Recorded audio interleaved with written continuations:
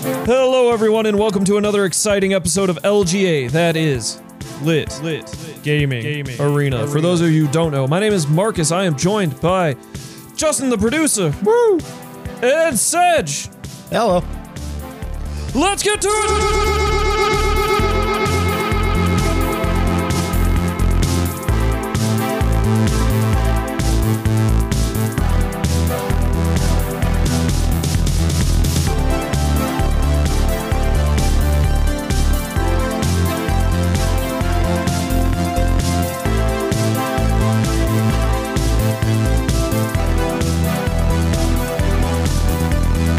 Okay, welcome to episode 53 of the ALGA cast. And you know how we do it here. We got them game fuels.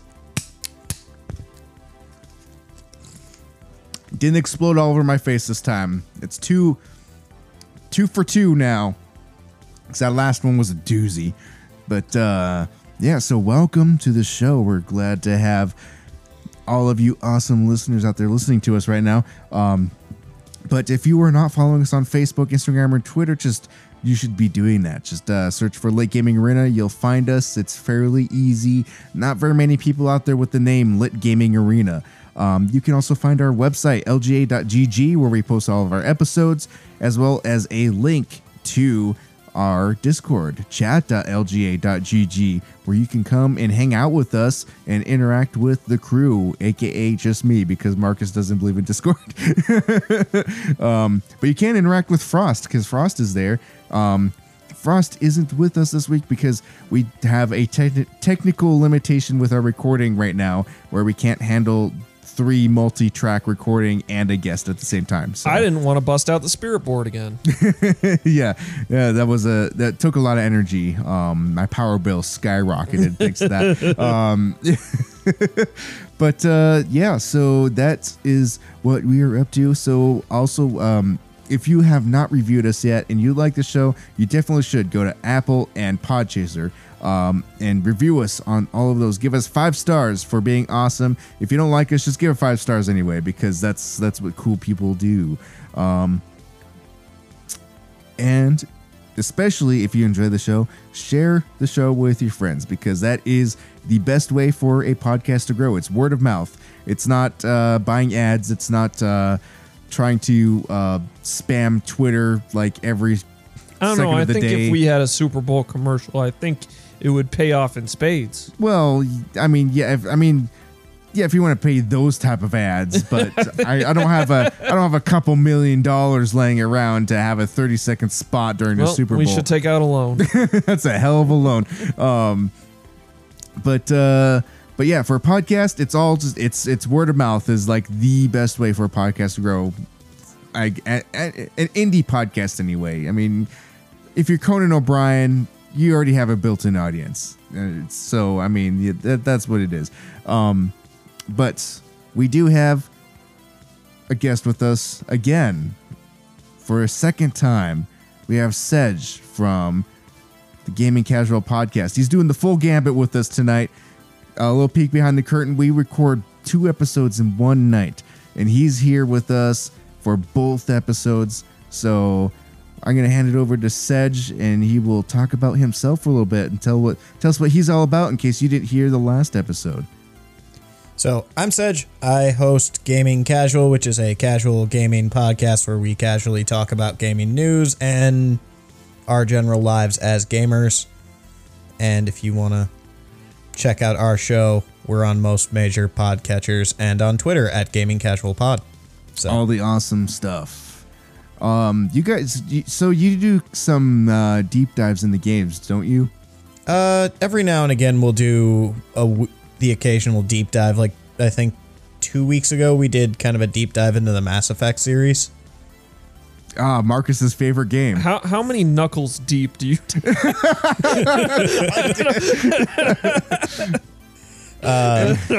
Unfortunately, that was more of my co-host's cup of tea, because I didn't really care for Mass Effect too much. Oh, so you're a Marcus then, because Marcus never played Mass Effect either, and he's always shitting on it. Yeah, I mean, one of the worst game franchises of the decade. Mass Effect 2 is a national treasure. I've tried everyone except the first one and just couldn't hold my attention. Hey, I'm in the opposite boat. I tried every one but the third one. Not even. Wait, so you've tried Andromeda? Oh no, I haven't tried. That's Andromeda. a side story. That didn't happen. That's not real. That didn't. Oh Jesus! Andromeda was a mistake. I think I might like Andromeda because it's made by the good devs because they made Mercenaries. Oh, God, yeah. I don't think you're gonna like Andromeda. You better not. I mean, I'll come on the podcast one day. Yeah, Andromeda is the best game I ever played. yeah, I don't. Ooh. But fuck those other games. You know, you might like Anthem then. No. Well, who knows? You might like it after they do the rework. I don't know how I feel about the rework still. I'm just like, I've never been into Anthem from day one. Like the moment they announced it, I'm like, well, that's not Mass Effect. That's not Mass Effect. It's not Mass Effect. It's not Dragon Age. That's not Jade Empire. Yeah, Jade Empire. That's not Knights of the Old Republic 3. Yeah, right? That's the old Republic 3 where at. This is Anthem. I mean, I don't want to be. I hate being that guy too, where it's because I like new properties. I like new IPs. I want to be the guy shitting If it over was a in new their IP. wheelhouse, though. Yeah, like This was like way out of if their this fucking was wheelhouse. like, hey, this is Anthem. You can like be a jetpack. You can fly around in a jetpack, but it's like a fleshed out single player experience. I'd be all for it. But it's like we made a Destiny.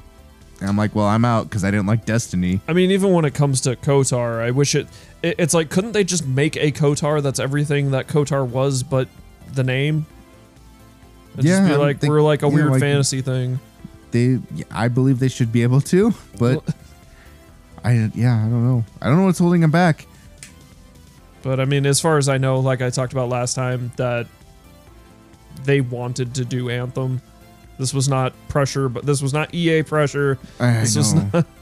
Which is like, I don't want to, and I don't want to hate anybody for doing what they want, but at the same time, it's just it's not for me. Not everything can be a winner. It's not what I want, so I didn't buy it. So there's that. Hey, you did the American thing and voted with your wallet. I did. I vote with my wallet every day.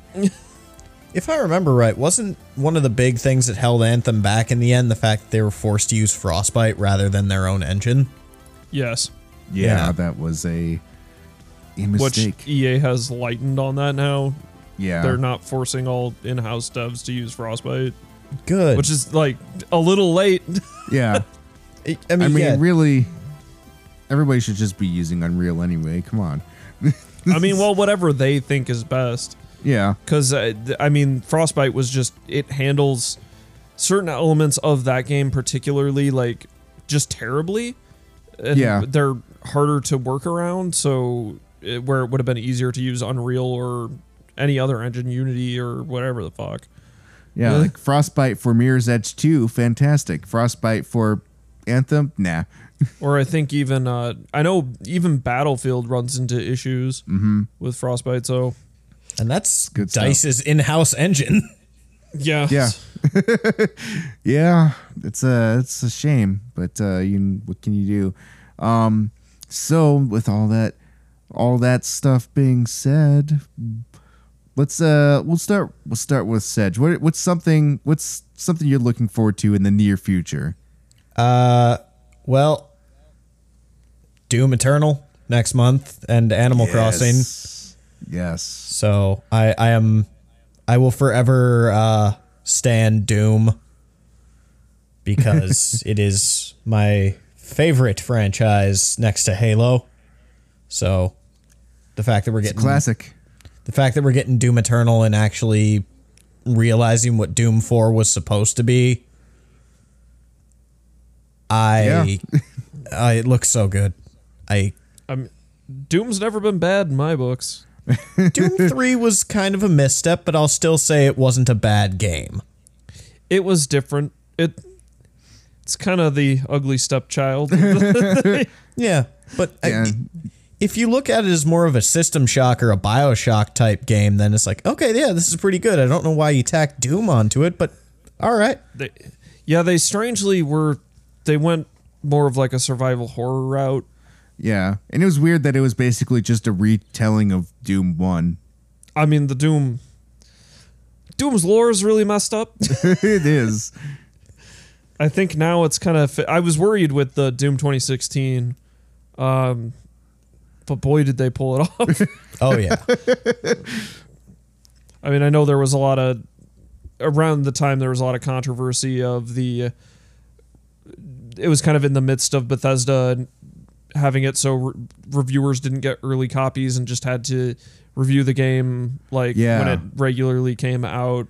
And so people always associate that with the game being bad potentially, so they can delay the quote unquote delay the reviews. Yeah, so people will pre-order it and not like hold off on it. Yeah, not cancel their orders or do any of that. Even though the game review wise, like it just reviewed okay. Like it got, I think, mostly 8s, like 9s, 8s and 9s, which I mean is still good. But it didn't it won Game of the Year for Giant Bomb, right? I think so. I mean, because they're all its like biggest drawback is the multiplayer. It has like some of the shittiest multiplayer. Yeah, that's what I've heard. It was bad.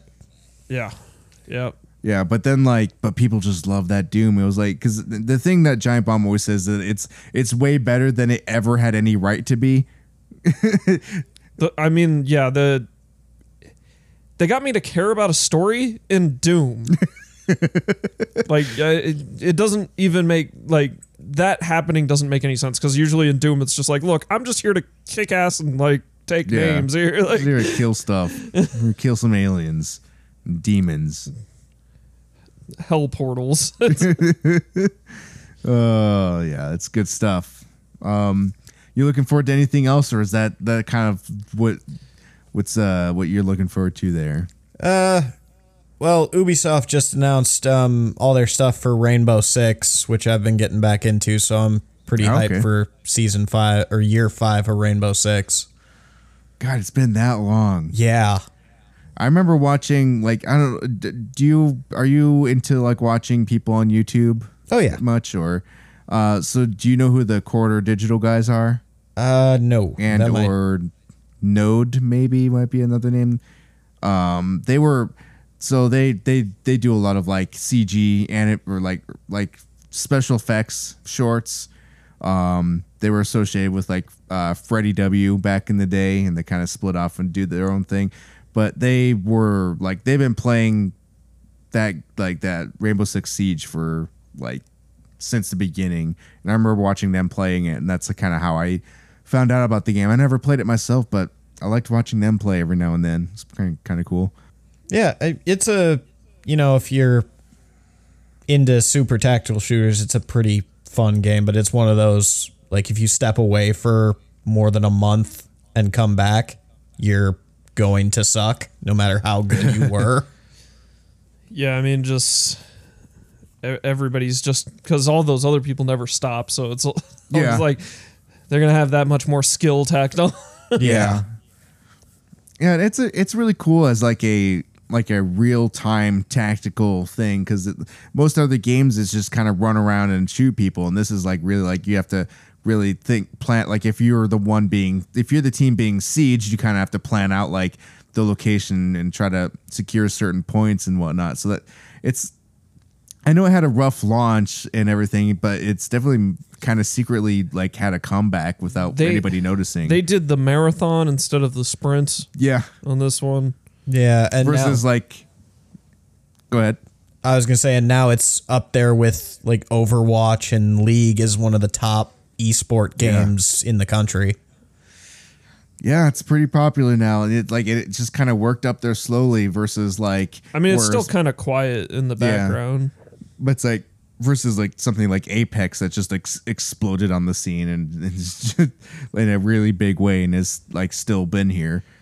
I think at least Apex is also kind of like it exploded in a big way, but I think people have been quieter about Apex at this point versus some of the other ones. Like, I don't know, like Overwatch feels like they're the most vocal crowd. Yeah. Because anytime a new character or something goes wrong in that game, it's all over the fucking place. Yeah.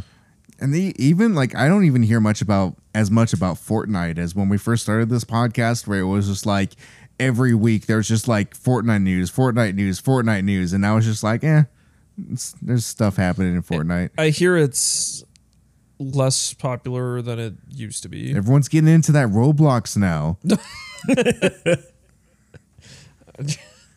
I mean, pedophiles. God. I'm just saying. So, Marcus, what are you looking forward to? Roblox. No. All right. Get that new Roblox update coming. No, I mean, this is a pretty quiet week. Aside from Friday next week, so I don't know if I should drop the stuff now or then, but I guess I'll do it now. The Mega Man Zero ZX collection comes out on the 25th. Oh, nice. For PC, PS4, Xbox, Switch. I'll probably get it on Switch because that's a place to do those things. But yeah, I mean, there's not much. 2 Point Hospital's coming to Switch on 25th as well. Maybe play that. I've been curious on 2 Point Hospital. It sounded pretty cool, but I've played it. Is it good? I mean, I enjoy it. I just don't think it'd be something I'd want to play on the Switch. Oh, huh. It seems like it would just be a game that I would like to play while watching TV, I guess. Yeah, okay, I could see that. It's one of those, like, super chill games like that. Yeah, that's really the only reason. But like, obviously, it's probably more ideal for PC in terms of interface and clicking and placing things. Yeah. But I mean, sometimes you can't PC and watch TV, depending on how your setup is, I guess. But yeah, I mean, otherwise it's pretty slow. Probably the bigger thing is there's stuff coming to Game Pass that I'm probably going to check out. Let me pull up what that is. Yeah, because they announced 8 games coming to Game Pass, some of which Justin should check out if he's not busy wasting everybody's goddamn time. But yeah, Yakuza 0 is going to be there on the 26th, Nice. so you should definitely check that out. Well, never mind. I won't buy 2 Point Hospital on Switch if they're putting it on Game Pass. They're putting 2 Point Hospital on Game Pass. That's a game I always wanted to look into, but like the thing that always like kind of put me off about 2 Point Hospital was the fact that like the hospital designs didn't look like any sort of like real hospital that I've ever been in. So I'm like, it seems more like a shopping mall with hospital components inside of it. That's weird. I don't know. It just, I don't know. Like when I look at the design of this game, it doesn't seem like malls are like labyrinths of hallways and secret doors and places where somebody can just nab you and make you disappear and be medically kidnapped until the end of time. Hospitals are fucking horrifying, man. These are like wide open, like gigantic. I think we just discovered you have a weird phobia. Hospitals are not giant open rooms with like huge atriums of seats and desks, and doctors' offices aren't just like singular rooms that are just kind of in the corner of the hospital. I'll admit they remind me a little bit of The Shining. They're all labyrinths. There's secret door. Like seriously, like if you've ever like gone down one of those hallways, they just like there's secret elevators in those things. They're like they don't. It's just like you're like, oh yeah, if this is an elevator. Like you're in the like when like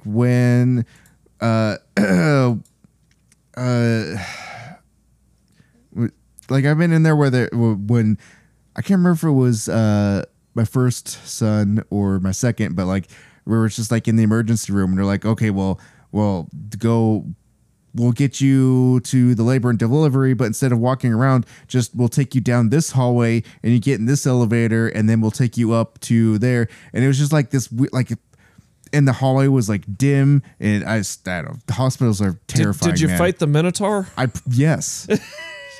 Fuck that Minotaur. You need to Fuck hospitals, You man. need to tie a thread around your ankle.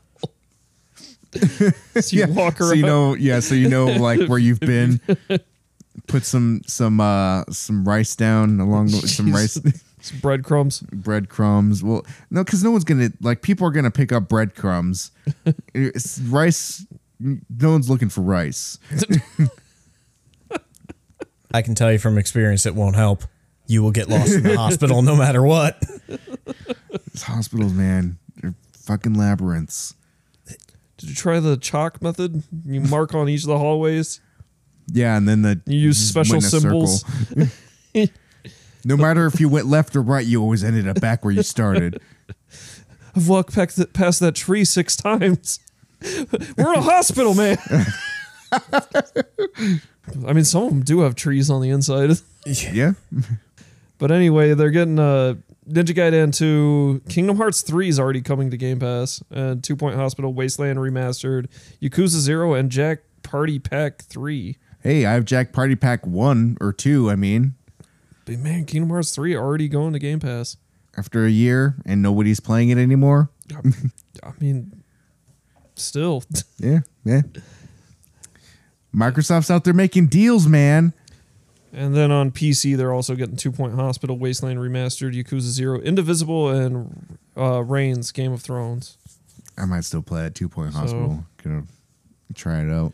I mean, you can try it on PC as well, so that's pretty cool. Conquer my hospital fear. This might be the game to do it because it's got all the weird, not normal diseases. Like, does it have the coronavirus? No, but it's got people with light bulbs for heads. That sounds worse. It's a Eldritch Horror Hospital. I think that would be a better game. To be honest. Speaking of which, I don't know that I can't remember if I'm allowed to say this or not, but I might have to edit this out. But I'm in the I think it's a public playtest or might be private for the next Surgeon Simulator. It's coming up like next week. I can sign up for that. I just got an email about that today. Might have to try that out. I didn't even know they were making a new one. Oh yeah, they're making a new one, all right. And it's all sorts of crazy looking. Isn't it like a lot of doctors? Yeah, it's like some weird, then there's like conveyor belts for like body parts and shit. It's weird. That's what I was looking forward to over there. Oh yeah, Altered Carbon. Season 2. I haven't finished season 1 yet, so I better get on that. Fuck. It's such a good show, though. Yeah, and they have. I love that AI hospital dude, or the AI hotel dude. Yeah, Poe. It's good. But yeah, they have since that universe has sleeves, or like the bodies you occupy are called sleeves. Yeah. It's a new. I'm saying it's a new main character. It's still Kovacs, however they say it, but with a different actor. But yeah, with a different actor, and I believe it's the actor who plays Falcon from the Marvel movies. That's right. Yeah, I did read about that. Yeah, it is Falcon from the. So it's a pretty good actor. It's just I'm just worried because the actor they had last time did such a good job, and I think that might turn people away. That now it's like we have a different actor, but I mean that's how it worked in the books too. I'm looking forward to. I like that idea a lot. So that it could be and it was funny because initially when I was watching it with Frost, she was pissed that it went from this hot Asian looking dude to this big muscle meathead guy, and I don't like it. The way they did that in season 1, I thought worked really well. Yeah, I get it. But she was like, this guy was ugly. She didn't like the look of the dude. I mean, it worked because when they had it as the Asian actor and the other actor, I can't remember any of the names of these actors. Yeah, but they played very similarly, so it felt like it was the same person. And I just worry about the time that has elapsed between filming and everything and with a entirely new actor. Yeah. If they'll be able to embody that as well as the first two actors did. Well, hopefully they can. I have high hopes going into the new season because I never felt I liked that show as much as everybody else did, but I enjoyed it. It's a fun sci-fi thing. I just know when it came out, it was like, man, everybody's so hot on this fucking show, and I'm like, it's okay. Yeah, that's about it for things I'm looking forward to. What about you, Justin? Well, I'm looking forward to this game that just came out called World of Horror. Have you heard of this? Actually, just as we were recording this podcast. Yeah, so I've been kind of following this for a little while, but it's essentially like the aesthetics of like the early Macintosh games, like let's say an Oregon Trail or something like that. But it's literally like Junji Ito the game. It looks really cool. Yeah, it almost like a Papers, Please kind of. Yeah, like I really want to check this out. It's like $15 on itch.io. It's also on Steam. Yeah, so I don't know where. I might have to find out like where. You might want to buy it on itch because that money goes more to the devs. Yeah, that's what I was thinking. I was like, whatever, like I'll buy it wherever gives them more money for the work they put into this because it looks pretty cool. I definitely want to check that out. Yeah, it does look a lot like a Junji Ito thing. Yeah, I mean it's literally like a Junji Ito, like it's like a love letter to Junji Ito. Yeah, it says experience the quiet terror of this 1-bit love letter to Junji Ito and H.P. Lovecraft. Yeah. Navigate a hellish roguelite reality with turn-based combat and unforgiving choices. Yeah. And it looks so cool. It's just weird. I mean, I love Junji Ito stuff. I'm not usually into horror, but I love the Junji Ito because like it's really unsettling. Like my favorite one is the one with like the holes, because that one. This is like, my hole. Like that one, just like I don't know. That's stuck with me. Like for like I think about that like every day. Where it's just like this is my hole. You know the funny thing, like before, I feel like Junji Ito, at least in the more like last, I would say 4 or 5 years, Junji Ito has exploded in a big way. Yes, really, it has. Which is funny because I'm like, I read all of Junji Ito stuff before I knew it was. I didn't know the name Junji Ito. Yeah. I just like.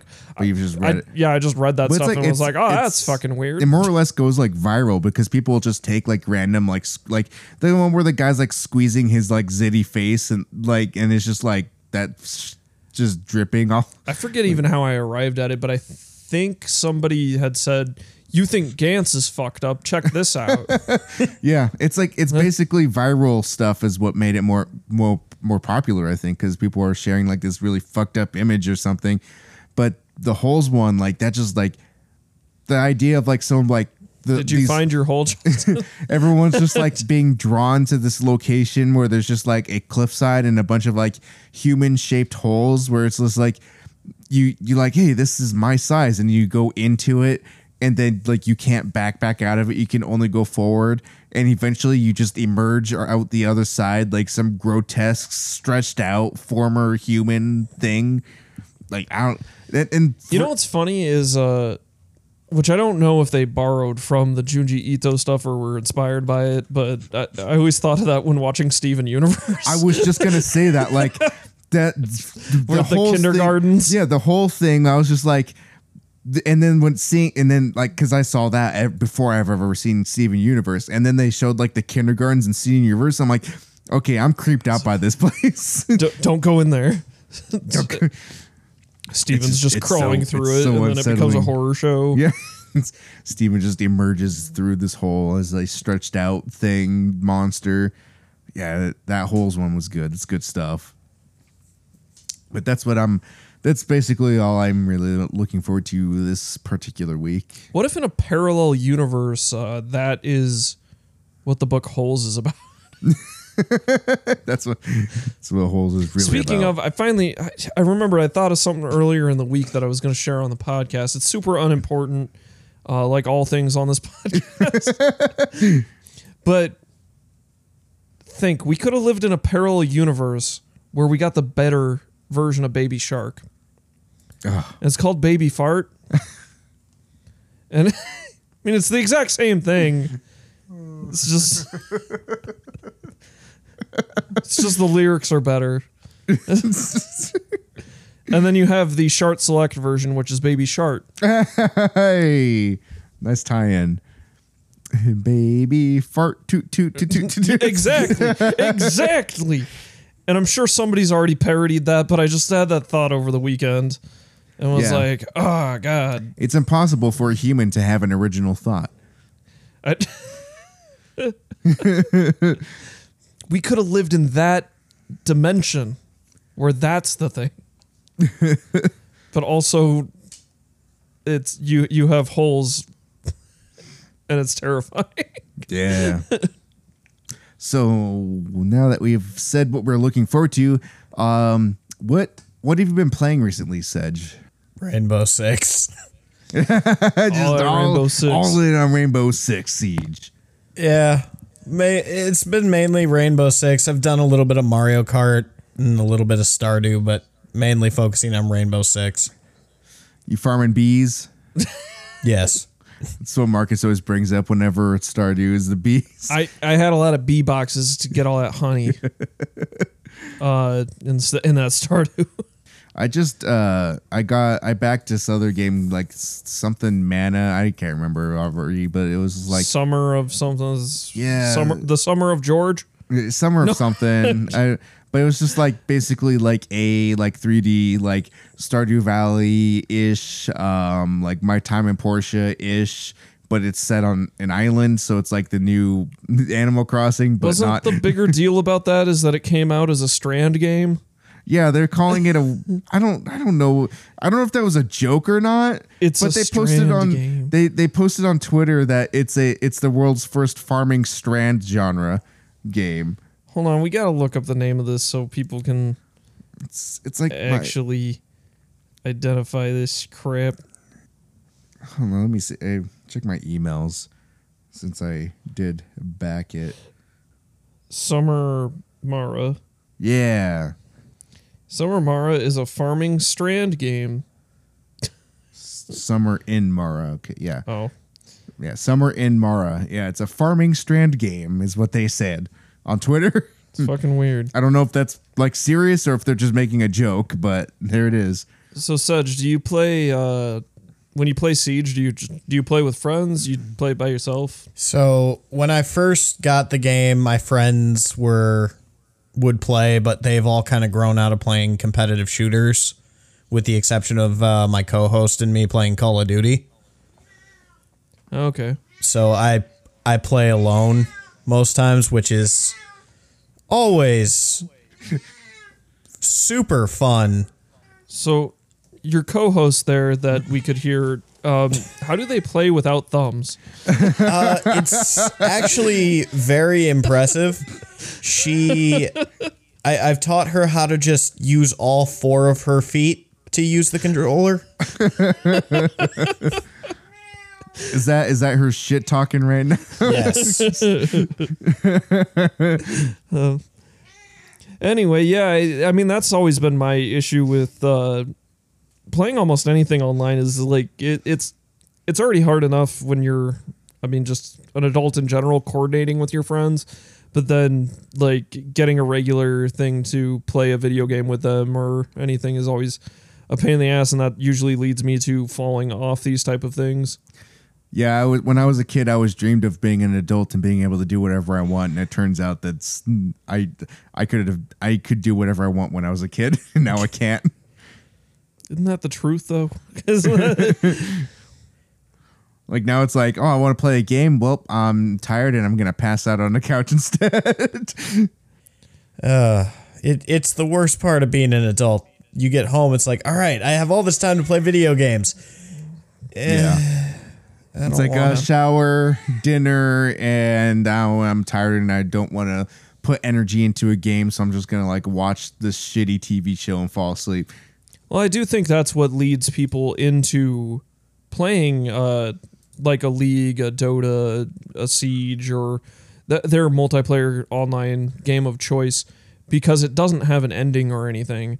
So you can just play and play and play, and it becomes kind of your bread and butter that you know what you're going to be doing and when you're going to be doing it. Yeah. And you don't have to learn anything new, where obviously cycling from game to game to game to game, you're always like, fuck, I have to like read all these fucking menus and shit. Yeah. That's one thing that kind of prevents me from getting into like my time in Porsche or a Stardew Valley, where it's just like I don't have the time and energy to like learn the layout of the map and learn the routines of all these people, and then I just like that for some reason that's like mentally exhausting to me. My thing with those games is that those games are only good once you're about 50 hours deep. Yeah, exactly. Once you know what you're doing for sure, then it's like, yeah, now I know what I want to do. And also on the note of Dota, I wanted to mention something that I wanted to bring up. I almost forgot, but Rated G for Gamers were talking about the whole the Warcraft 3 thing, and they brought up a pretty good point that I didn't think about with the fact that like the custom games, how they change the language into like anything you make in their custom game creator is owned by them, and they brought up the fact that like maybe a lot of that is because they got burned by Dota and all that, where someone made Dota, and now it's like, well, now we don't want that to happen again, so we got to make sure we change the language so that if someone makes some game, they can't just take it and go make it somewhere else. And yeah, I mean, for sure, that's definitely because the Dota thing got so messy with who owned what when it came to Dota, because Riot was like, we own Dota, and then they made League, and then obviously like Valve was like, no, we own Dota. Yeah, and then there's a lawsuit, and then Blizzard's like, well, fine, we're gonna make our own thing, Heroes of the Storm. Well, they also were kind of like, we own all the characters and assets. So so we kind of own Dota. Yeah, it's just a weird situation all around. So it's just like they really got burned on that deal, and like they I think they could have also. There was nothing preventing them from beating everybody to the punch. They could have looked at what was going on in the game and how many people were playing Dota, and then been like, and they could have just let's make that an actual thing. But they didn't. They could have just hired that team, and think they were complacent, I guess. I don't know. It's kind of like how if they had a time machine and could have gone back and killed Hitler, and they didn't. I mean, you're not wrong. You know, when I heard the news that they had put in that wording for the custom games, I was like, well, that's kind of a weird thing. It didn't even cross my mind. It's like, wait, that's where Dota came from, and League. Exactly. Like they were literally birthed in Warcraft 3. Yeah. And I mean, that's a lot of games come out of the modding community. Mm-hmm. And could you imagine a Griffball game? No. Well, now I can, and now I want it. That was always what I hated about Halo, was that Griffball was kind of it was kind of a seasonal thing. Like it was like, you got to wait for those Griffball games. But I was like, don't know if that's what makes Griffball so good. It's just being like, it's an exclusive thing. But I was like, boy, did I love Griffball. See, I was all about Fat Kid. Fat Kid was the best. So Marcus, what are you looking for? Not looking for. What am I playing? Yeah, what are you playing? What you playing? Shit, I played a lot of. I can't escape Blasphemous. I keep going back to it. Like it's got big ups and downs here, because it feels like it's very far. Like it feels like the game as a whole, it doesn't really have a lot of boss fights, and boss fights are really my jam. That's why I like games like Dark Souls, or I mean just any game in general. The highlights are always the boss fights, and I would still say that applies here, but it's just few and far between. So I'm like, this game is very, very Castlevania. You'll be exploring for a very long time, and some places you may just go to and there is no boss in that area, or sometimes you might just hit a dead end and you got to like turn around, which can really suck, because this game is very brutal and punishing, like a Souls-like game. But yeah, you can't, like, aside from the bosses being difficult, it's just the whole game is difficult too. It's just classic Castlevania of like, here's an annoying guy by a ledge that's going to throw you down a ledge and then you die. Like, I mean, everybody knows the stupid Medusa heads that fucking toss you off a fucking ledge. And this isn't quite that bad, but there's some annoying as piss enemies. So yeah, but I've just been kind of enjoying like the traversal, and I can't really tell you why, because like I don't know if I'm just like masochistic in that sense of just being like, man, it's just like I gotta know what's over that fucking horizon. Like, oh shit, I haven't checked over here. Like maybe there's a boss around this corner, but I've only done 3 bosses, which that's including the very first mob you run into in the game is a boss, but which is pretty easy. But yeah, I've only done 2 bosses after that, which one was like a giant face that had like gold falling off of it. It was fucking terrifying. Yeah, this game's just metal as fuck. So I guess it has my endorsement that it's good because I just like can't get away from it. I'm always like, no, I need to focus on playing other things, and I keep like being like, man, what if I play more of this shit? Otherwise, because it's on sale right now, I've been playing Lapis Labyrinth. It's got an X in there, but I don't. There's always weird rules on if that's a cross. So if I don't know if it's Lapis Cross Labyrinth, Lapis X Labyrinth. I don't know. That game's like stupid in a fun way. Very anime. You're like chibi anime girls, I guess, to say the least. I think one of them's a guy, but you don't have to have that person on your team. But you're like a stack of characters, these like chibi characters, and you go in labyrinths, which I assume are kind of like they're either procedurally generated or just the floors are always a set way. It's hard for me to tell. But yeah, you just go in and it's kind of like a Dynasty Warriors, like a 2D Dynasty Warriors. But you just like mash enemies and money flies fucking everywhere, and you get shitloads of cash, and you get treasure chests that got rewards in it, and you get new gear and shit, and you get levels up for your guild, and you can hire a shit ton of characters and swap between them. Like I don't know, it's a really like it feels almost like a mobile game, I guess is the best way to describe it. But I don't know, it's fun. It's fun for a like. Usually I play it right when I get off work, because it's so mindless and I don't have to think a whole lot about it, so I can kind of decompress. Everybody likes games like that. Yeah.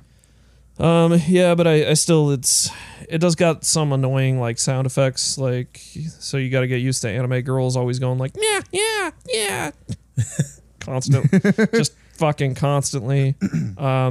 Or you could just turn your Switch volume like all the way down.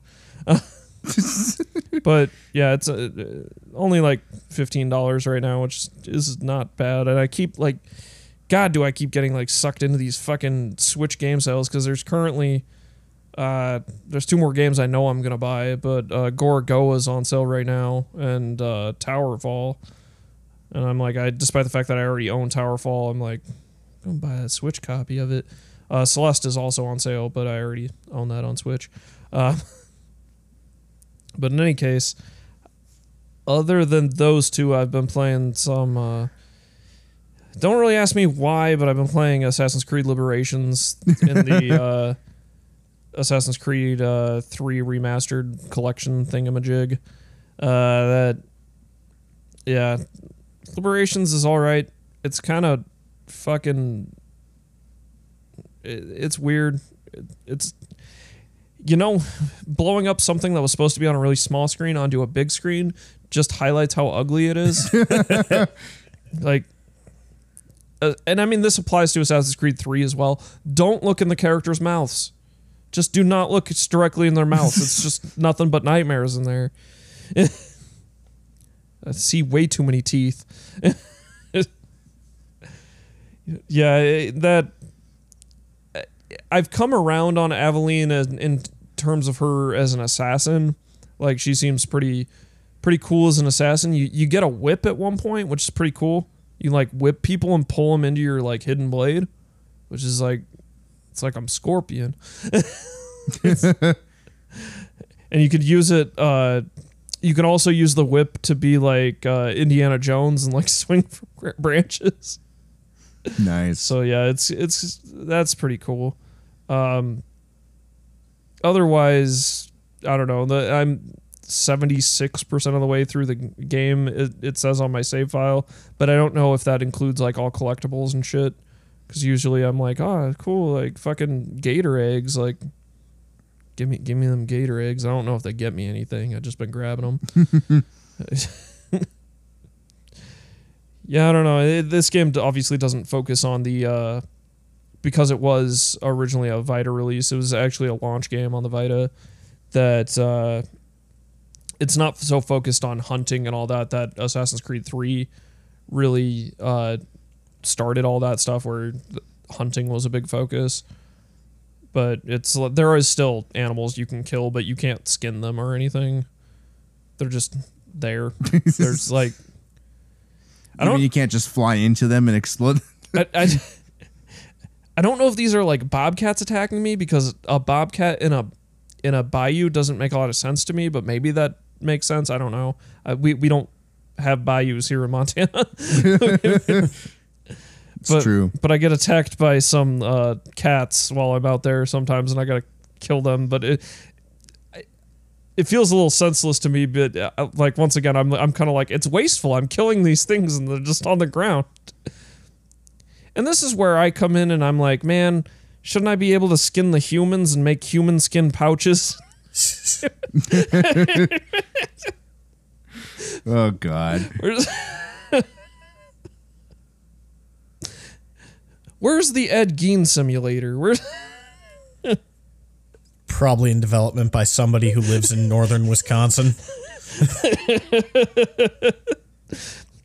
Man, when you got a nipple belt, you are in style.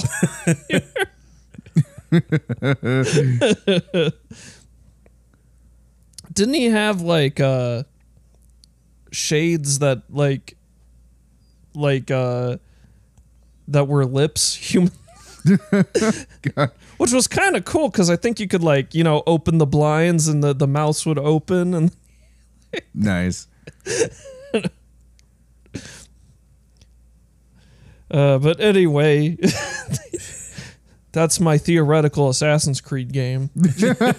You're theoretical. Ed Gein wasn't a serial killer. He was an assassin.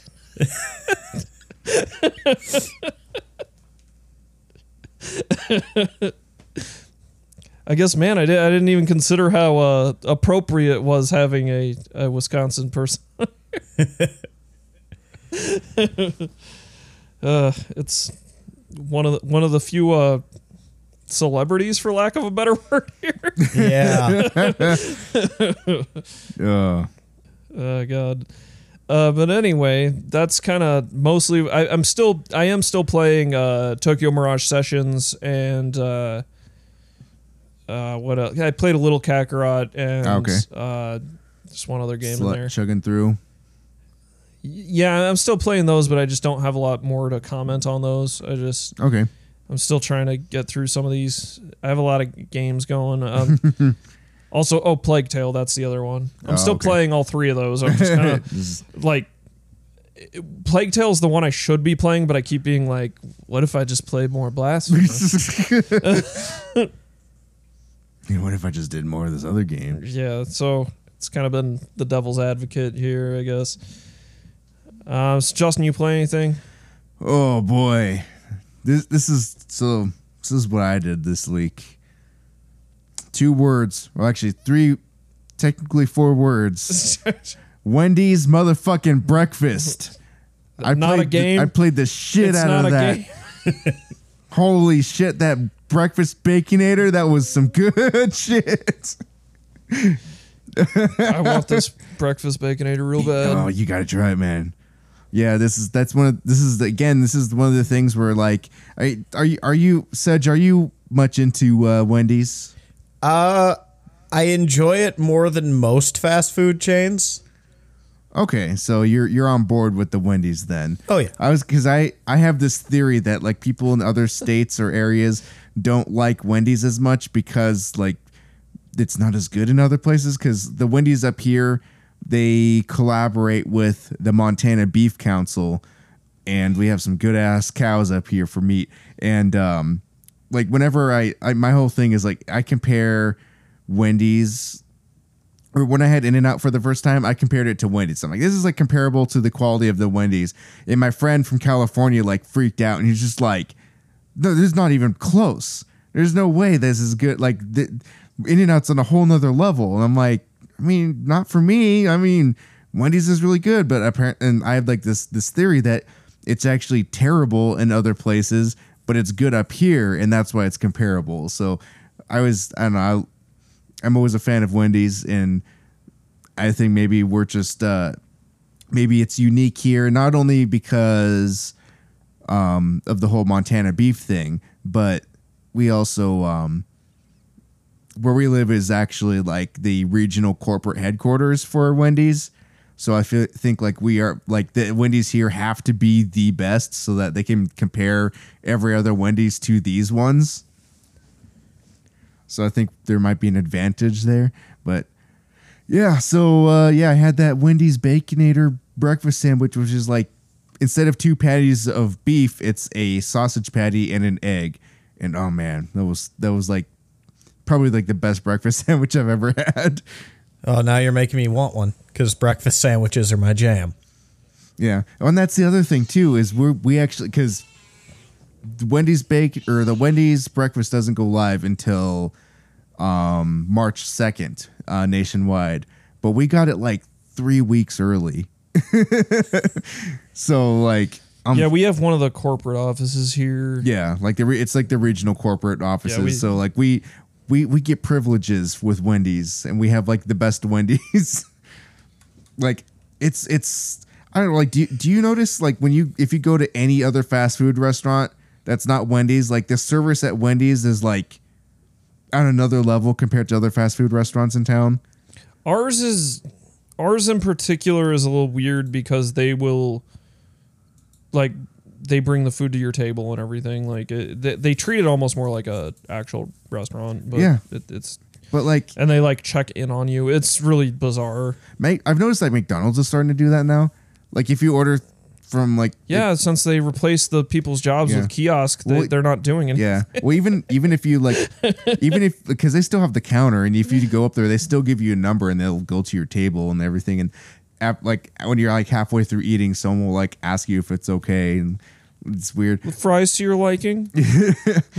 But even like going through like a drive-through, like I've noticed that like even like the drive-through experience is like completely like different at Wendy's compared to other fast food restaurants. Yeah, but the last time I went to Wendy's, like the guy wanted to have small talk with me, and I was like, yeah. He just was that up here? Yeah, the guy here, it's like dude, shut the fuck up, he's dude. He's all small talky. Fucking sandwiches. But at the same time, I'm just like, I don't know. I'll take it. I'll take it over someone being a grumpy asshole in the window. Like I know. I didn't know what to say to him. I was just like, yeah. Like the people that they hire for the Wendy's, at least up here, the one that I always go to is like, they're like the friendliest people of any fast food restaurant I've ever been to. Like I said, it's just a surreal experience. I don't experience it with any other restaurant. So it's just a strange thing. And I think that's really just because like I think that guy plays Roblox. He probably does. He probably plays a lot of Roblox. Which is my new equivalent to calling them a pedophile. God. I'm just like, you look like somebody who plays Roblox. It's terrible. The views in this podcast don't necessarily reflect the views of the company, and what Marcus says. Oh, is this your way of parting ways with me?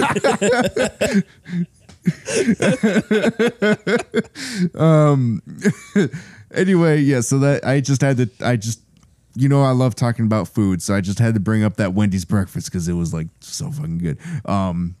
But what else I did? I went to go see Sonic. Sonic happened. I also saw Sonic. Did you see Sonic, Sedge? I have not seen Sonic yet. Oh no! Oh god, you gotta go see. Are you compelled to see Sonic? I am compelled to see Sonic. I just have not gone to the theater yet. All right, it's good. It is good. I mean, by video game movie standards, it's good. I think by video game movie standards, it's like the best movie ever made. But I'm still in the minority that I think Detective Pikachu. I almost said let's go Pikachu. Detective Pikachu was better, but I wasn't. I think you're being tricked by that because you like Ryan Reynolds so much. No, I not even like. I felt like the story overall in. You think Ryan Reynolds is like cream cheese or some shit? Yeah. He's ascended generic white guy status. Okay, anybody that gets above that. So like, what's the guy in Sonic? What's his name? Fuck, I always forget. James Marsden. Yeah, he's because of this movie, he's going to ascend generic white actor status. You know, it's funny because I think it might have been Giant Bomb, but they talked about how I think the movie would have been improved if there was a child with Sonic instead of an adult with Sonic, and I disagree. Mostly because child actors are like trash. Yeah, and how many times do we see that in like cartoons where it's like, oh, it's kids hanging out with Transformers? I don't give a fuck about the kids. I mean, I don't care about Sonic. Well, I mean, that's the thing. Like, I think their thought is like, oh, the kid can have a character to relate to, and I'm like, no, because the kid's gonna relate to Sonic. Yeah, they have Sonic that they can project themselves into. Sonic is already like a 10-year-old. Yeah, I felt, to me overall, I felt like Detective Pikachu had a more heartfelt story versus this, where it just felt like we need to make money off of Sonic somehow. If we had our dream version of Detective Pikachu where it is Danny DeVito, and I only say this because the end of the movie would have been really enhanced with that. And I don't want to say any more than that, but I mean... I still feel like, I mean, Danny DeVito would have been great, but I feel like Gilbert Gottfried would have been even better. I don't know if I could listen to long of him. Pikachu, Gilbert Gottfried as Pikachu. Just, yes, that's what I want. But yeah, Sonic has all the things you want out of a Sonic movie. Yeah, and something that was surprising to me, because like, I mean, my son has like a Sonic game on his tablet, but there's like no talking or anything. The character that kind of pops, I don't want to spoil anything, but he knows the names of like all the people in the movie, even though like not everybody's name is said. That's Eggman. Like, like there's just a point in the movie, he's just like, he's fast, and he's like says the name. And I was just like, he doesn't watch Sonic. Where are you getting this shit from? Who told you that? Who told you that name? Would you? It's not on your tablet, like, and you're not watching it on Netflix, because I mean we have like Sonic is on Netflix, I think. But yeah, they got Sonic X, and I think they have a few other Sonic shows. They have like they have the old Sonic. They may have Sonic Boom as well. Ugh, yeah, I think they have Sonic Boom. It was like the worst Sonic.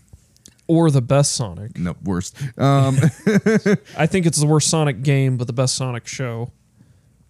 I've never watched it.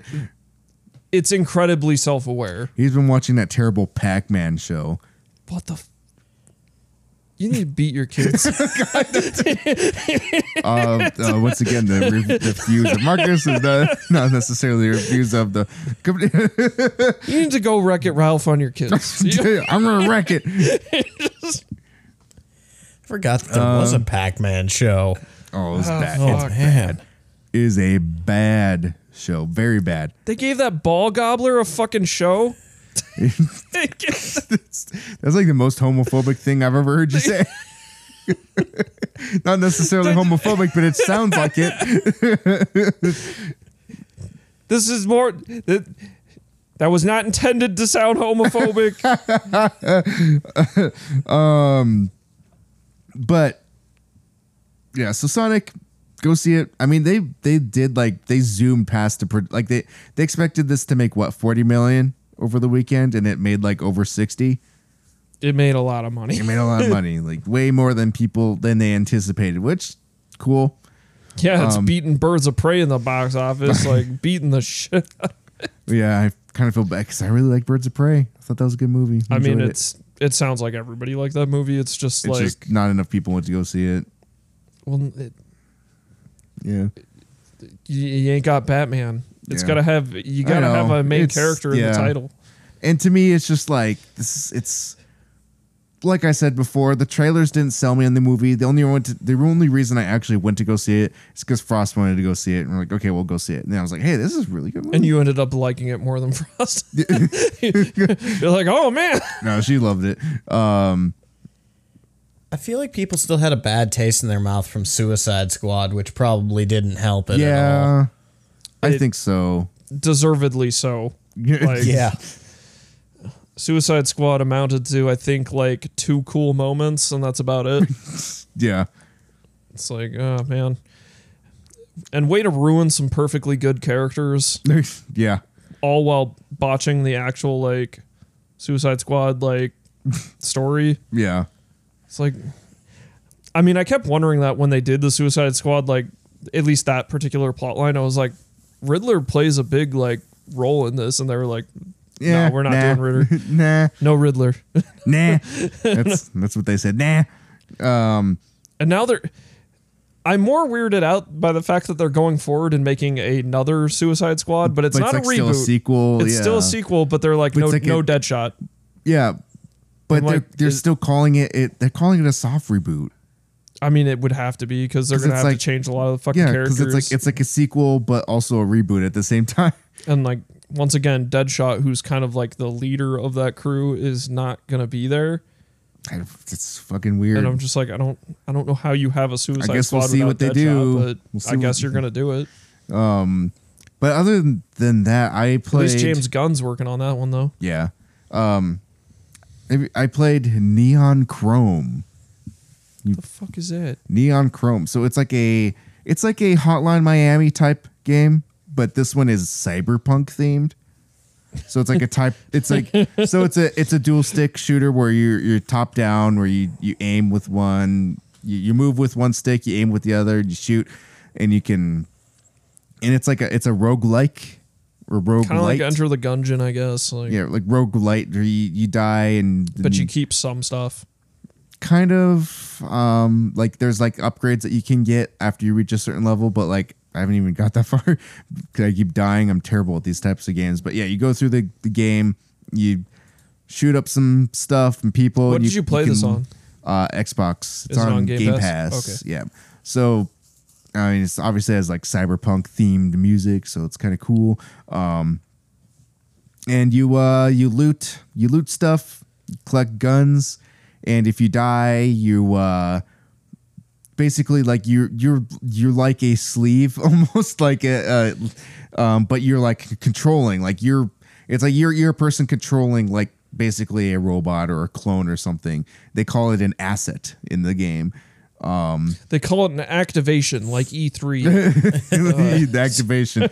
Yeah. So they and you can when you respawn, you can pick from 3 different characters which have different traits, and then you play, and then if you die, then you go to the next one, and it's just like you're in the next like cloning vat down the line and this next time. So I don't know if like there is like a theoretical end to this. Like if you use up all of your lives, it seems like there's a shitload of lives for you to use up if you do, but you're in like this weird, like a giant city building, much like in Blade Runner. Oh, okay. So like it's like a giant city pyramid. Weird I was thing. just gonna say, is it a pyramid? It's literally like it's showed in the image, and basically the AI that controls this pyramid marked you for removal, and so you have to try to overthrow this AI. Okay, this is very much just Blade Runner. Yeah. Not like there's anything wrong with that. Well, I mean, it's sort of like Blade Runner, but you're like a human, but you're trying to overthrow like the AI that controls the Yeah, I mean, it sounds like they spilled a little It's bit like of a- Blade it's Runner with a little bit of iRobot. Terminator.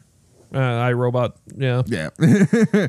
Yes, it's kind of cool, but I didn't play too much of it because I'm bad at it. But I want to play some more and just get my fingers into that Neon Chrome. Also, I played Tacoma. Have you played Tacoma? I have not. So Tacoma is by the same people that made Gone Home. Yeah, I know it's another one of those. It's a Yeah, I know you're walking around and they find the term. I think some people find the term walking simulator offensive, even though I think definitely it's not a walking simulator. I mean, it's kind of a walking simulator, But it's not. It's not. they're So all walking simulators. So, I mean, in reality, Death Stranding is the most walking simulator of It's any not game. true. There is plenty of shooting in that game. But there's more involvement with the walking aspect than any other game. I don't know about that. You have to put more thought into walking. Not when you got those robo legs. The fact that you need to get robo legs means you have to put more thought into walking. But yes, When you got robo legs and floats, you don't even think about walking. so I don't want to give too much away about this game because I know like I have been, like people have played games based off of what we've said about them from this podcast. I don't want to spoil stuff. Is this the one with the dildo? No, You sure? I don't recall a dildo. I'm pretty sure this is the one with the dildo in it. I don't think so. I'm pretty sure. I don't think so. I'm going to look it up. There might be. I don't. All right, you just keep talking. I'll get back to you. Maybe I missed it, but yeah. So basically, you are in a ship and you dock with this space station called the Tacoma, and it's like a transorbital station between the Earth and the Moon, and there's just like this crew here that like you're apparently the crew had been evacuated, and you're here to find out like what happened here. And so you get onto the ship and it's just like really cool and atmospheric, and there's like you have to put like some AI chip in on your head apparently, so like and it's like a VR or an AR augmented type thing where it'll show you like information on the ship, and you integrate with the system and you kind of go through the ship, and you like go into like, let's say like the habitation module, and there will be like a AR memory in this area. So you recover that, and you kind of, there's like a timeline. You can like see there were six people on board this station, and you can, see how these people were interacting with each other. You don't see like their faces or anything, but they call it your locational data, and you can walk around in this space, and it's like a timeline. You can like press play, and you can walk and listen to one person's conversation, and then walk over to someone else's conversation. Almost like the walking is simulated in some kind of way. But you can like fast forward and rewind and go to different and everybody like there's like everybody has their own kind of AR like desktop, what they call it. And when they pop it up, you can actually go and look at it and recover the pages and things that they're looking at. So you can like look at like their chat logs with other people on the ship and things that they were looking up. And you can just like you walk around the whole space, and you can basically just kind of follow someone's whole conversation.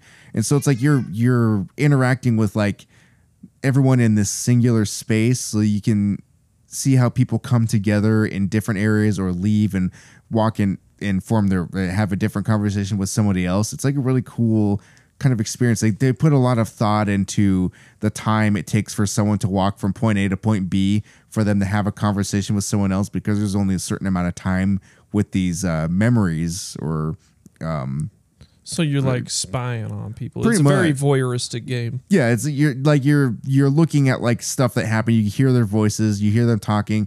Like at one point, like you hear a guy like talking to his son about like Heard these where people he- talking shit. So one of the guys is talking to his son who's turning 18 and is about to graduate from high school and wants to go to the Amazon college, because this takes place in a future where everything is super corporatized, where there's like such a thing as a company loyalty, where instead of like everything being like money, you are earning loyalty for buying stuff from certain companies, and in working for certain companies, you can get loyalty benefits, and if you like move from company to company, The Outer Worlds?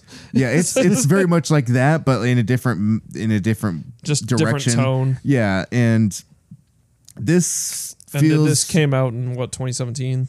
I think so, yeah. And this feels very much like the tone of it feels like basically almost like the height of like unionization, that type of stuff, where like there you can see like there's papers and Oh shit. literature around like a union like being like there, because there's We forgot some big news. oh shit, did we? Oh no, that's bad. Kickstarter unionized. Did they really? Yeah. Oh shit. That is huge. Yeah, I forgot about that. I didn't but even see anyway, that. yeah, Kickstarter unionized. Oh, anyway, that's huge news. Yeah, so that is huge. So we so you see like all these like kind of language around these space stations, because this company, I can't remember the name of the company, but they want to start, like, there's all these things about like the something like the some sort of belt where they want to have like 1,000 basically like vacation homes that are like self-sufficient space stations that orbit the Earth. What is fucking run by Tom Nook? and so people can buy them, and if you buy one, it's essentially becomes like it's like a hotel or like a timeshare where you get paid whenever people go, and like you get a portion of the profits whenever someone stays in one. So it's like you're owning like a timeshare type deal. But then there's like this whole ordeal, and you kind of suss all this out from all the different clues in the environment and all the reading material around. And there's like this unionization call, or there's like something happened with unionizing where these companies were going to replace stations with AIs, and so the people were going to lose jobs. So then they worked out this deal where there's they have to have a certain amount. If there's a space station, there has to be someone to man the space station and make sure that there's stuff that everything goes well. But if there's a certain amount of time, then there has to be like a certain size of crew. So it's total like super like pro union stuff. Like you want to make sure that everybody is in the union, and we want to stave off like the future of everyone being replaced by AI, which is like the future of me with my job essentially. These AI bad, union good. And every year they celebrate this thing called Obsolescence Day, which is like it's like you think it's like, oh yeah, this is the day that the AI took over. No, it's like it's the day where that act was passed where they could have the unions and keeping them from going obsolete. And keeping them from going obsolete essentially. And so there's just like this kind of tone around that where like it's like the people against these mega corporations, but like also being in line with them, where it's like I have to make sure that I stay loyal to this company so that I can get my loyalty points and pay for my kids' college. Because if I don't, then, or if I switch to another company, then I don't get as many loyalty points. And if you transfer your points from one company to another, they aren't as valuable as they were. It's just some really cool, like, just atmospheric background stuff. That's cool. And did you play this on Game Pass? Yes, this is also on Game Pass. Okay, and I know it just released on Switch. So. Oh, did it? Yeah, that was. Remember, I thought that was actually why you played it, because you had mentioned that it was. You're like, new game Tacoma coming to Switch. No. Oh, and funny. then so I thought you were like, oh, I'm gonna check this out. Well, I had it downloaded already at some point, so I was just going through my list and I was like, I'll just play this one, and it's a really good, cool thing, and the whole mechanic of like experiencing what's happening, like you experience like all the relationships that these people have with each other, and the stuff that they're talking about. Like you discover that one dude was like he used to work for like I think it was like Hilton or something, but he like left Hilton to work for this other company, and you like look through his garbage and find a paper where he had tried to apply for that company again. They said, yeah, sorry, like we know that you like have someone personally vouching for you to come back working for us, but because you did this and this, like that's against our policy. We will never hire you back. So like this dude's just like kind of like fucked himself over for life essentially. But yeah, it's just a really cool game. I really recommend it. I finished this game in like one day, in a couple hours. So it's a pretty fast game to get through. It's all just narrative. And just walking around. There's not a whole lot of puzzle aspects to it. Like there's some like certain locks that you can get through with, it's like number locks, and you just kind of have to find clues to open it. And it's all just like supplemental, like background information about these characters. So you really get to know the characters throughout this game. And the ending, I really like the ending of the game. I'm not going to spoil it for you, but like the ending is just like really good. So definitely check this out if you have Game Pass. I really recommend it. And indeed, I did recall an article. I was wrong a little bit, but this was by The Verge in 2017. The immense power of Tacoma's little sex toy. So yeah, there is apparently a vibrator that's like found in one of the rooms. I must have overlooked it. And yeah, this is a really long article written about it. So oh my God. Yeah, but yeah, there is a so for our listeners out there, if you want to look for that, it's in there somewhere. There's a lot of there's a lot of like attention to detail. I'm actually going through it again because they have you can play through with commentary. And since this was a short enough game, I'm going back through it with the commentary on the kind of. I like hearing the developers' thoughts on games that they've created, especially ones like this where they put a lot of thought into the environment and the story and everything that just the way everything works together. The atmosphere is just really cool. So yeah, I've already said definitely go check it out. Don't take my word for it. Just play the game. Oh, and excuse me, I guess maybe I was wrong. Tacoma is not on Switch, but Gone Home is. Oh, is Gone Home? Okay. So that is we're going to take a quick break, and then we're going to come back with community engagement.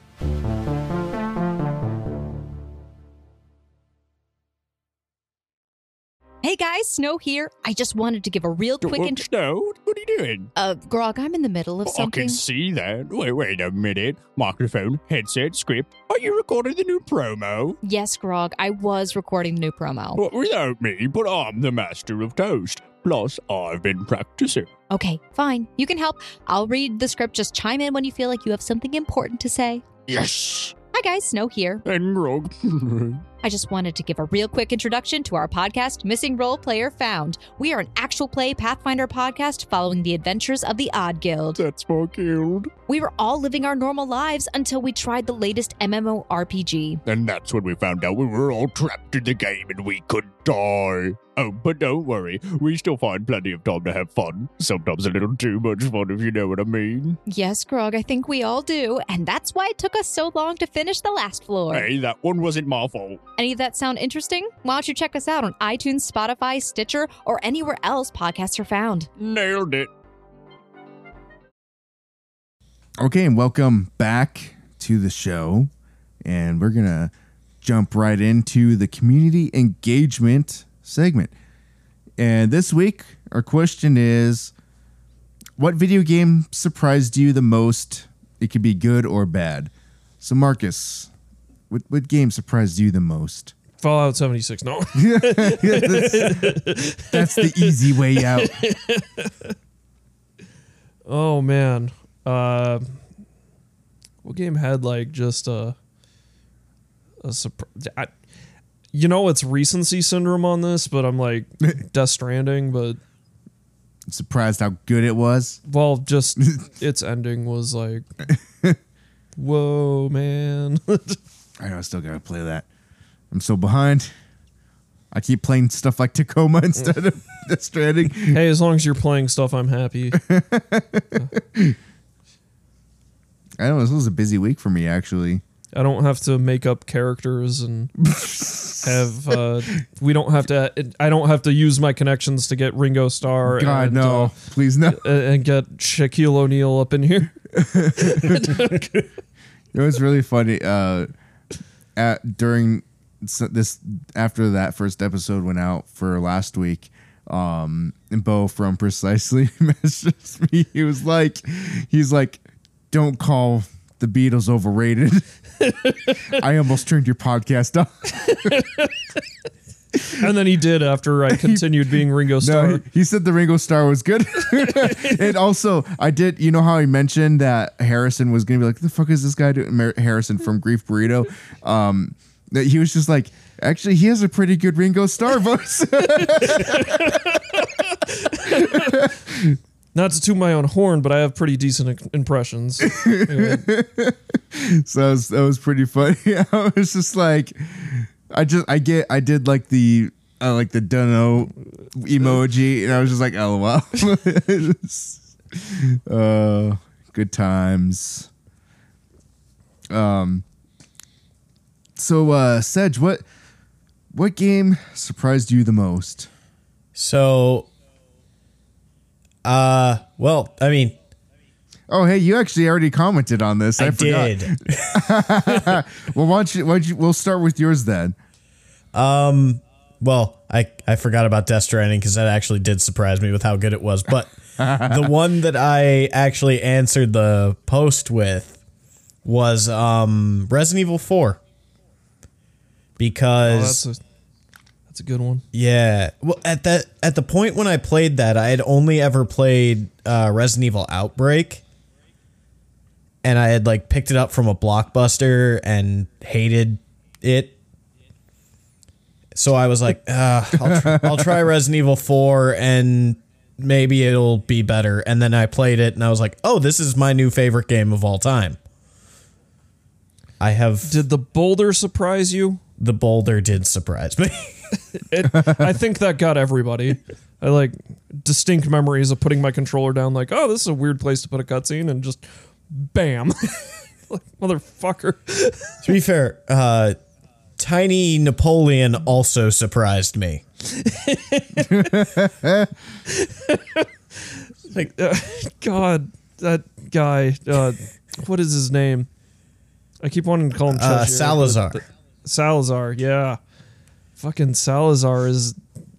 And he's more of a presence than the actual final boss. That like Lord Sadler is hardly in the game. Yeah. It's just like, yeah, here's Tiny Napoleon is the persistent like antagonist here, constantly pestering you.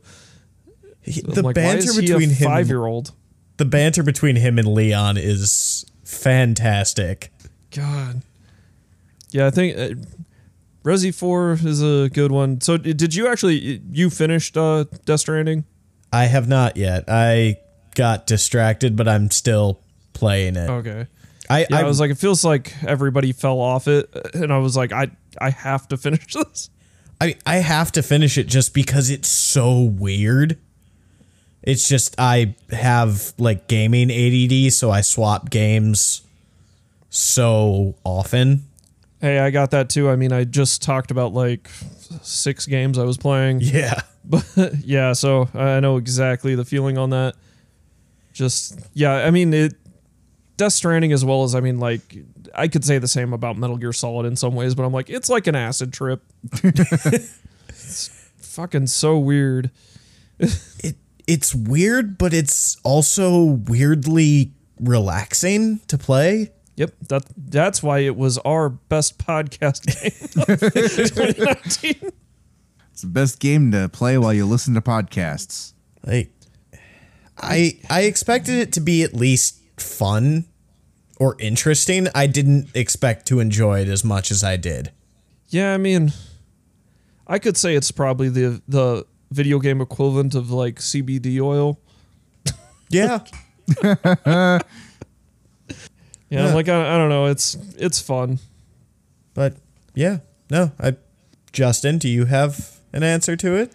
Yeah, I would have to say Celeste is the game that surprised me because went into this game not really knowing like if I was gonna like finish it because I'm terrible with platformers, and I really liked the environment so much and the music and the characters and like just the overall charm of the game. That I was just like, okay, I gotta beat this game. I mean, I think my answer for you is Celeste, but that's just by sheer surprise that you. I thought honestly you would like try Celeste and then like be like, nah, man, this game's not it's for too me. hard for me. Well, I just thought it wouldn't be for you because you're not into platformers. You're not into. I'm not into any. I'm in the weird games most Like, of the time. Celeste is totally not in your wheelhouse, but you're like, I love Celeste. I'm like, I guess that's a testament to how good Celeste actually is. So good. Yeah, like my wheelhouse is like Satisfactory. Yeah, I know SimCity. you like games that usually don't have an ending and you're kind of building stuff and Yeah, I like aimless, like Minecraft, really. like systems focused games. You're almost like Efficiency. well, like Satisfactory, where it's like building this complex machine that does these things and then being like, look For how like cool no this reason, fucking yeah. is. Just like for absolutely no reason. Like I said, I mean, in Minecraft I was playing a modded game where I just had a series of pipes where like I'd be like not strip mining but like branch mining down in lava like territory, and as soon as I came across lava I would just add onto my pipe extensions and it would just automatically suck all the lava up into a giant vat in my base, which was my light source. It's just the dumbest stuff. But yeah, so we should probably read some of these answers here that we have. So first, this one comes in from the Mobile Horror Companion at Mobile HC666. I'm going with Friday the 13th game for both very positive and very negative surprises. Then no further elaboration. That's all they said. I don't know what his negative or his positives are, but I agree. Or there. Because that game had such potential to be really good, and it was just massively meh. It sounds like the biggest issue is that they didn't put it in space and they didn't put it Jason X in it. Yeah, that's what you need. Well, that and they just straight up, couldn't support it anymore because they had licensing issues. Yep. Yeah, they were doing a lot of weird shit there. Let's see. Next one we have is from Left Behind Game Club at Left Behind Club. This show has pushed me to play games that I never would have played on my own. I would say these games surprised me the most. Soma, What Remains of Edith Finch, Ori and the Blind Forest, To the Moon, and Undertale. They're talking about our podcast or their podcast? I think theirs. Okay. I'm assuming theirs. So I was like, I haven't talked about like any of those games. So I was like, I'm over here like, huh? Well, wait, I think we've mentioned Ori and the Blind Forest. Yeah, we mentioned a couple of those, but I was just, when they said this podcast, I was like, this podcast? The one Yeah. we're currently on right I don't now? think they're talking about us. I think they're talking about theirs. It's a little weird to write that in a reply. Console Gaming Crew podcast at Console Crew says, good Breath of the Wild. I picked it up knowing people loved it. Never played a Zelda game before. It's now one of my favorite games of all time. I was surprised by the depth of the story and the beauty of the world. Wasn't expecting to love it as much as I did. I mean, it is a really good game. I'm going to be honest. Really good game. He still hasn't played a Zelda game. I love Breath of the Sad Wild, but but that true. ain't a Zelda game. Oh, ooh. Yeah, I mean, I have to agree. It's its own monster. It's, I mean, It's a new generation of Zelda games. I was Yeah. like, they set out to redefine and completely reshape what a Zelda game is, and And it turns out it's an Oblivion. it has Zelda fundamental elements in there. It's just, I think of when, It's Zelda themed. you know, when you go to a restaurant and you order a taco and it comes out and it's just a bunch of shit on a plate and they're like, it's a deconstructed taco. That's what they did to Zelda. Sounds harsh. It's a deconstructed Zelda game. We broke it down into its base parts. They did. They chopped it up. And then it's kind of like the Powerpuff Girls. Yeah, it's, Miyamoto accidentally mixed Chemical X. I mean, I guess you're not wrong. There's a chemical X factor. Yeah. Our friend Charles Walker at Fallen Monk D20 says, I'm going to say the modern Doom / Wolfensteins. I've never really liked Bethesda as a company, gotten worse in modern times with 76, and with Doom's mixed past, I didn't expect much. But man, games by is it pronounced id or ID? I just call it id. Id. That's what I thought, but I just games by id are simply adrenaline pumping action and are just overall fun. Yeah, like we mentioned earlier, Doom's a good ass game. I have like a Wolfenstein tattoo, so Oh really? yeah, Nice. That's metal as fuck. I got the opening from Wolfenstein 3D, the opening Get Psyched splash screen. Yeah, I got that tattooed on my arm. Nice. Yeah. So, I'm right there with you. Wolfenstein is awesome, and so is Doom. Nice. New Dad Gaming at New Dad Gaming says, good Stardew Valley. I'm not a farm sim guy, but that game is like a drug. I was addicted. I mean, the saddest thing with Stardew is it has absolutely zero right to be as good as it is, because it didn't. They didn't reinvent the wheel here. It's just like, what if we made a good Harvest Moon? Well, I mean, and then they did it. Yeah, there's and to be on PC, because I mean, I think that was a big drawing factor. It's like people on PC were creating, because also like they started working on this like when like the Farmville and Farmtown shitty games on Facebook were a thing. Like that's when they started working on this game, because people were like, what if we had one of these but it wasn't a shitty Facebook game? And then and what if it was just Harvest Moon? What if it was 100% Harvest Moon? Yeah, and what if it was on PC? I didn't have to have a console to play. I can play it on a PC. That was kind of a big thing. So they did it right. Yeah, I mean, once again, I've played a shit ton of hours of Stardew just like anybody else, but man, I always just look at it and I go, they didn't like do anything. I mean, I think I still think I have $1 million idea or more. So I'll just make it myself, and I'll call it Dud Racer.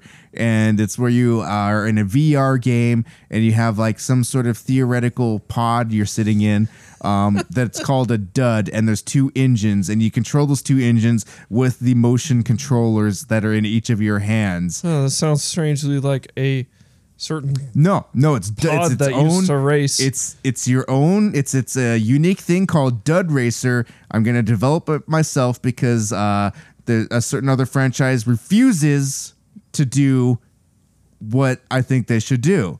So I'm gonna take matters into my own hands. You're not going to have a scummy salesperson sell you all the parts.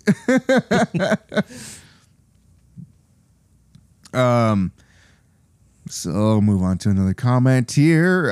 I understood that reference at Cap Understands. The game that surprised me the most was either Tetris Effect on PSVR. The 48-hour demo almost broke me. Incredible emotions were felt whilst playing it.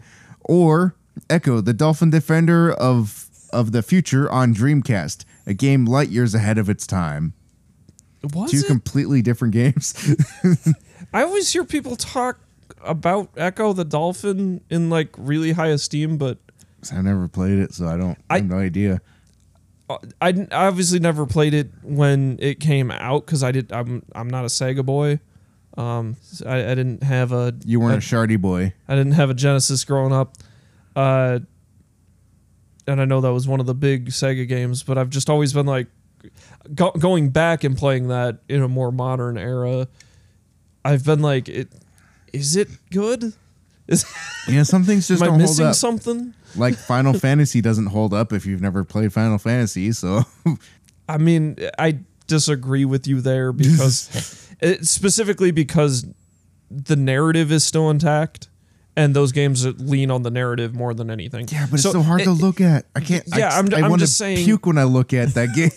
I'm just saying one of the biggest key elements is still there and intact, where obviously certain things like gameplay or like graphics being the thing that ages the most like milk, where yeah, you're just like, oh, these being like Oblivion's a good example of being like, yeah, those used to be top of the line graphics. Well, not just that, but the mechanics too. Like the whole like you're walking around on a static screen, you have to go to the next screen, you go to the next screen, and like turn-based combat is just not as much of a thing nowadays.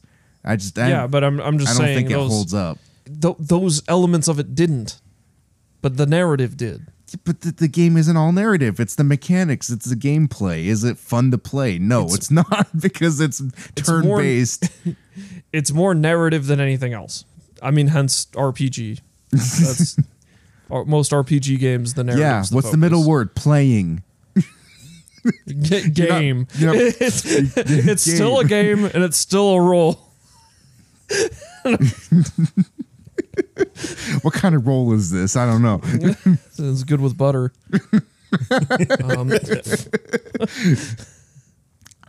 Shart Select Podcast at Shart Select Pod says, gotta be Anthem. How bad it was at launch, but how good it is now. Can't wait for 2.0.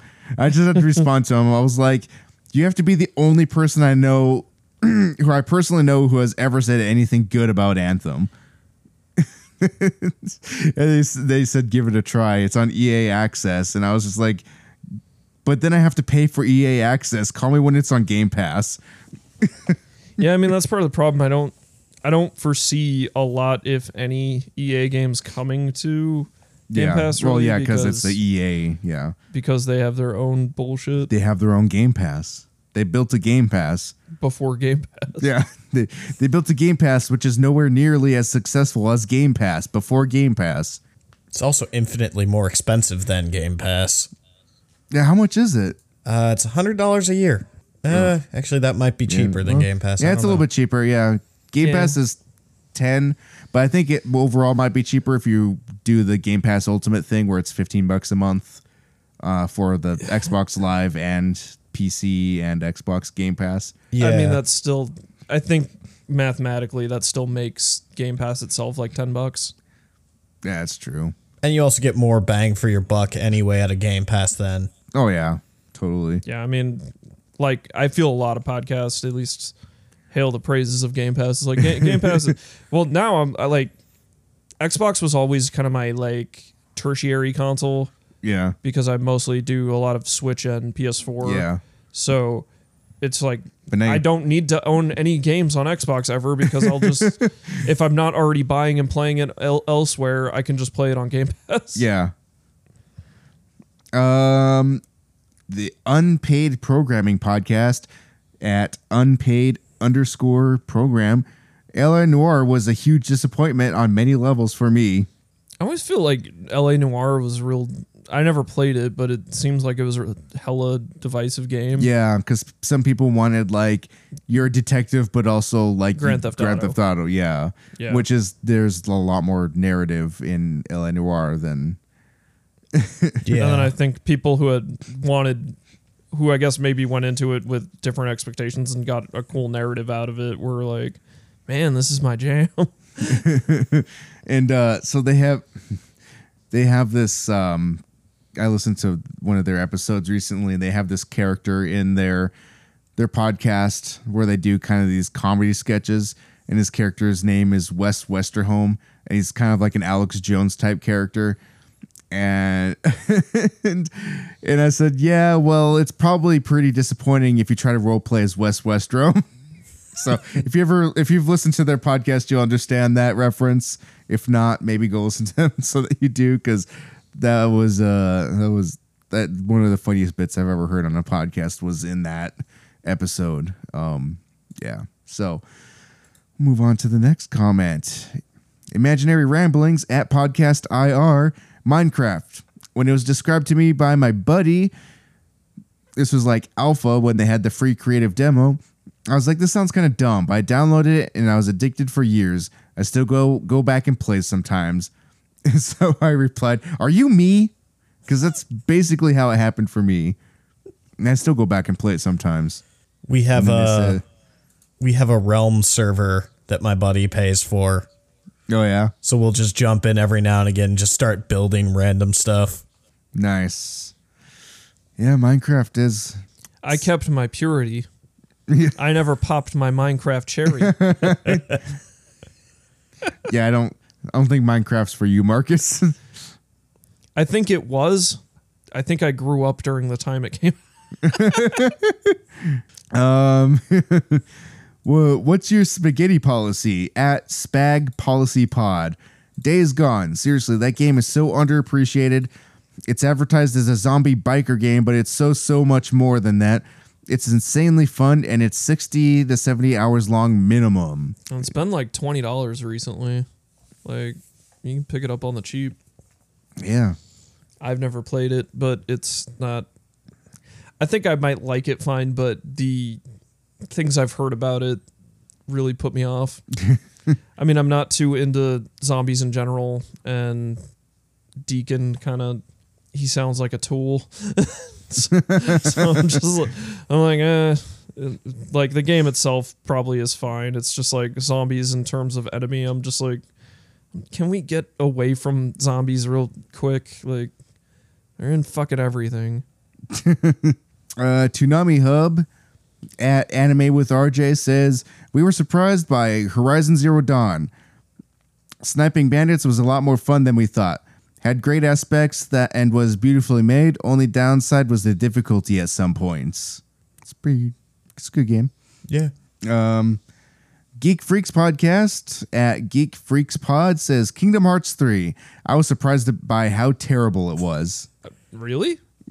So I replied, I'm surprised you were surprised because I never imagined a world where Kingdom Hearts 3 was actually good, but I don't like Kingdom Hearts 3 anyway, so I might be biased. Yeah,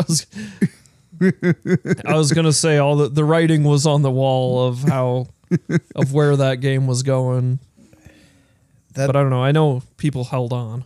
That's one of those ones I picked up because I have a lot of friends who are big Kingdom Hearts fans. So they were like, "Oh, you gotta play it! You gotta play it!" And it's like, all right, fine, I'll play it. I still haven't. Like, this is bad. No, I still haven't put it in my PS4. Oh, really? It just has been sitting on my table. The only good last year. Oh wow, He's saving his KH cherry for someone else. someone special. Get that? Kyrie is gonna pop his KH. Oh god.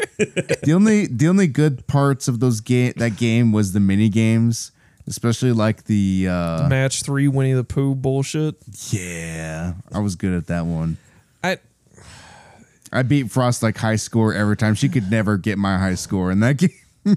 I mean, I'm like with everybody else in that, like, I was right place, right time, right age for KH 1 and 2. Yeah. And then it's just too long between 2 and 3, so it was just. And I mean, I think KH3 is an impressive piece of like, how the fuck did they make a PS2 game in like 2019? That's what's impressive. Yeah, really. Also, like the gummy ship stuff, like nobody wants that. Who asked for that? Nobody wants that shit. I mean, I'm a little bit of a defender when it comes to gummy ships, but have you ever heard of the game Einhander? Nope. It's a Square Enix shmup game that came out for the PS1, and I don't know why there was never a sequel. It's really fucking good, but some of the Einhander team that is still intact did work on some of the gummy ship stuff, and there is actually an Einhander boss in Kingdom Hearts 3. Is there really? Yeah, like it's a real Easter egg thing. So that's a cool Easter egg and all, but I don't know. Just make one of those then. Why does it have to be in Kingdom Hearts? Oh, I agree, but I mean, I wouldn't want it to be gummy ships. I want it to be Einhander. Einhander was fucked so goddamn cool. That's what I'm saying. Like make one of those games. Like they don't make. They didn't know what to call it. Zweihander. Just why does it have to be like mandatory? This dumb thing to do between stages in my Kingdom Hearts. It's been too many, just like Kingdom Hearts, it's been too many years from Einhander to Zweihander. And I mean, they might as well just jump to Dryhander at this point. What about? How about? Let's get a new Spy Hunter. Yes, I second this. Didn't they make a Spy Hunter movie, or they were planning to? I think with The Rock. Yes. They were planning on it. They released the game, and I don't think the game did well, so they didn't make the movie. That's a smart choice. That's Yeah. probably the smartest thing Hollywood's ever done. maybe. Be fair, yeah. they ended up just making the movie later under a different name. It's called the Fast and the Furious franchise. Which Maybe that's good. Fast In and the Furious. most terrible way, it's good. I love those movies, like unironically. They're such just good, dumb movies to watch. It's the stakes just never stop going up. It's just Like I said, it's gonna get to a point where we're doing heists in space.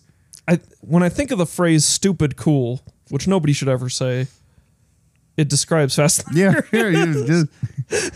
I almost had you on that one. You never had me. It's so goddamn dumb. Yeah. But why do I love it so much? Garrett talks to himself at GTTH Pod, says, here's an odd one. Ring Fit Adventure. I like the Wii Fit games, but this one really blew those away. I have way too much fun running and working out, leveling up my character and getting new gear. An RPG where you get hot, sign me up. Yeah, I know you're really down with Yeah. Ring Fit Adventure. You getting swole from that? I fell off a little bit, Oh, God. but I love Oh, that no. game. I keep meaning to put it back in and get back on that horse. Start pumping that ring. It's one of those things where like when you keep consistent, it's pretty easy to stay on it. But it's like all fitness things. It's like you stop doing it for a day or two, you'll just be like, oh man, I'm like, Look at this free time I have. I'm not getting sweaty, I'm not getting hot. Tales from the Waystone at Waystone Pod says how absolutely brutal the platforming was in Ori and the Blind Forest. Original, not definitive edition, and how much dying over and over didn't bother me. I was so engaged in the game and determined to get up that damn tree. I'm not used to such pretty games handing my ass to me. Ori is a game I need to play, like sit down and actually go through, because I love platformers, and I know like it's kind of like Cuphead for me, I guess, where I'm like, I know I would love this game, but I just for some reason haven't dived into it. Yeah. Like, I mean, Cuphead's the best example of me being like, I bought it when it came out, but I didn't play it until more recently. And Until then when it I came out played on the it, Switch. yeah, I was like, when I played it, I was like, okay, gotta play the other 3 copies that I bought. Well, bad news, because Ori and the Blind Forest won't ever come to the Switch, probably. Maybe. It already is. Or wait, oh, The I'm second thinking one. Yeah, The second one, they said probably not, but who knows? yeah. Second one is what I meant, but yeah. So, but maybe I was like, I who already knows? own Ori on Switch. Yeah, but I don't know. Who knows? We live in a weird world right now of gaming. Yeah, because I know being, Microsoft said no go on more ports, Yeah, but I don't. but Do I believe them? No.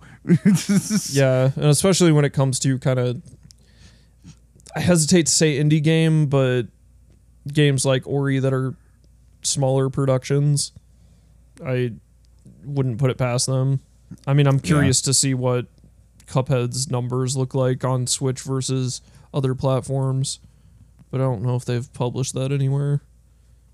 I'm waiting for that Cuphead DLC. Talking Shiz at Talkin_Shiz says Resident Evil and the ending of Far Cry 5.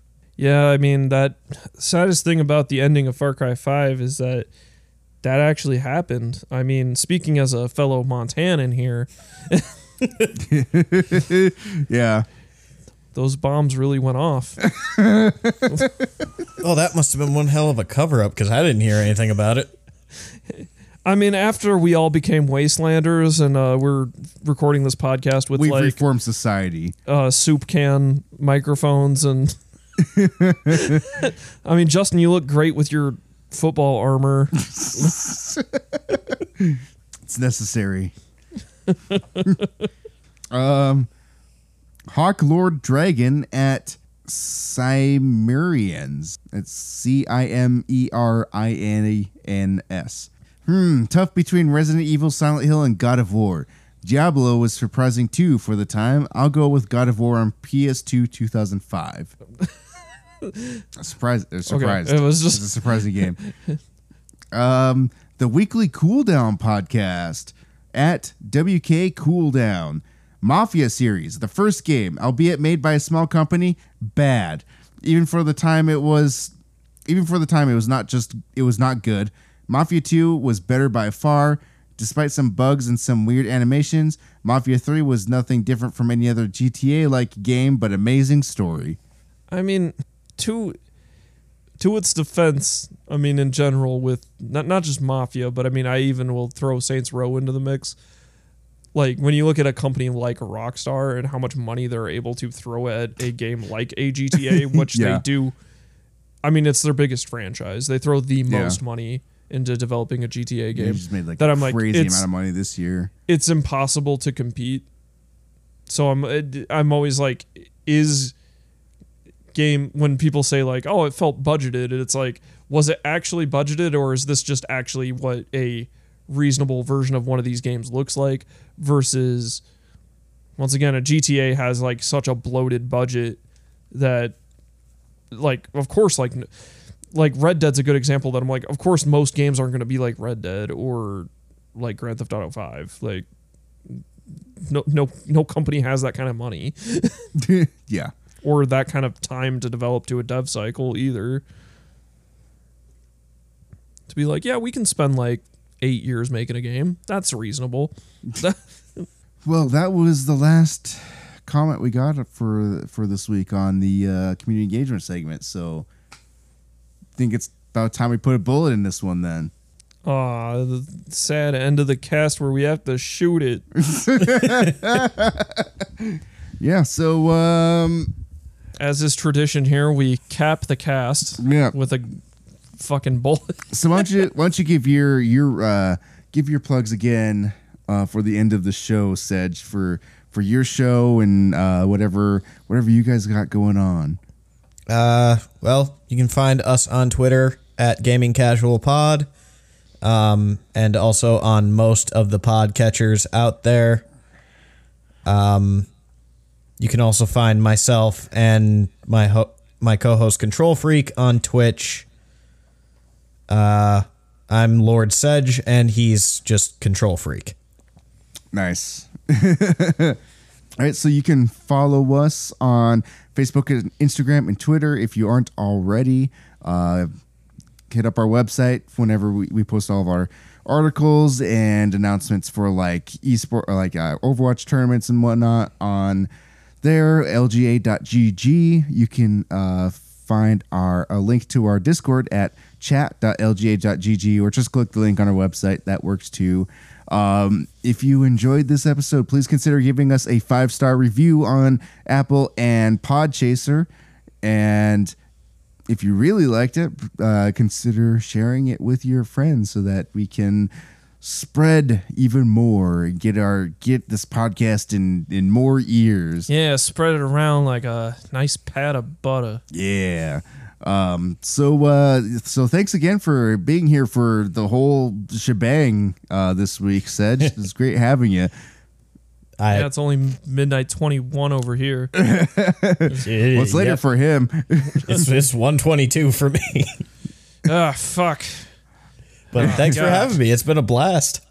Yeah, it was great having you on. We'll have to have you on again in the future. I think I'll have to have both of you on my show at some point. Yeah. Yeah, Do that. I'll drop a lot of F-bombs. That's fine. He'll just drop a lot of curse words. I'll make up voices. Maybe we'll have a guest appearance. Maybe, maybe. Who knows? I don't know which episodes you ended up listening to, but we actually had Shaq drop by the other week. Yeah. I didn't kind of hear a Shaq, bitch. but I did hear Ringo. Yeah. We have guests all the time over here. They just drop by. I don't know where they come from. They find us and are here. I have connections. And Marcus is never here for any of it either. Like, he just disappears and I have irritable bowel syndrome. Oh, God. Okay, that's the end of the podcast. We'll see you guys next week.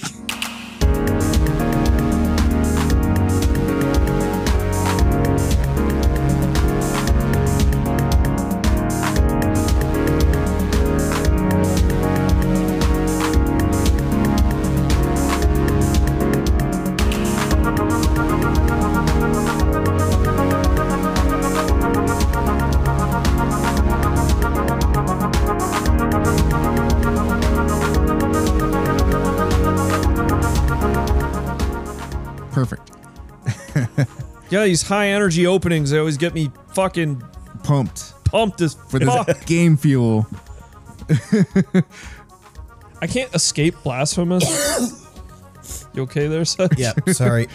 He's dying. He's-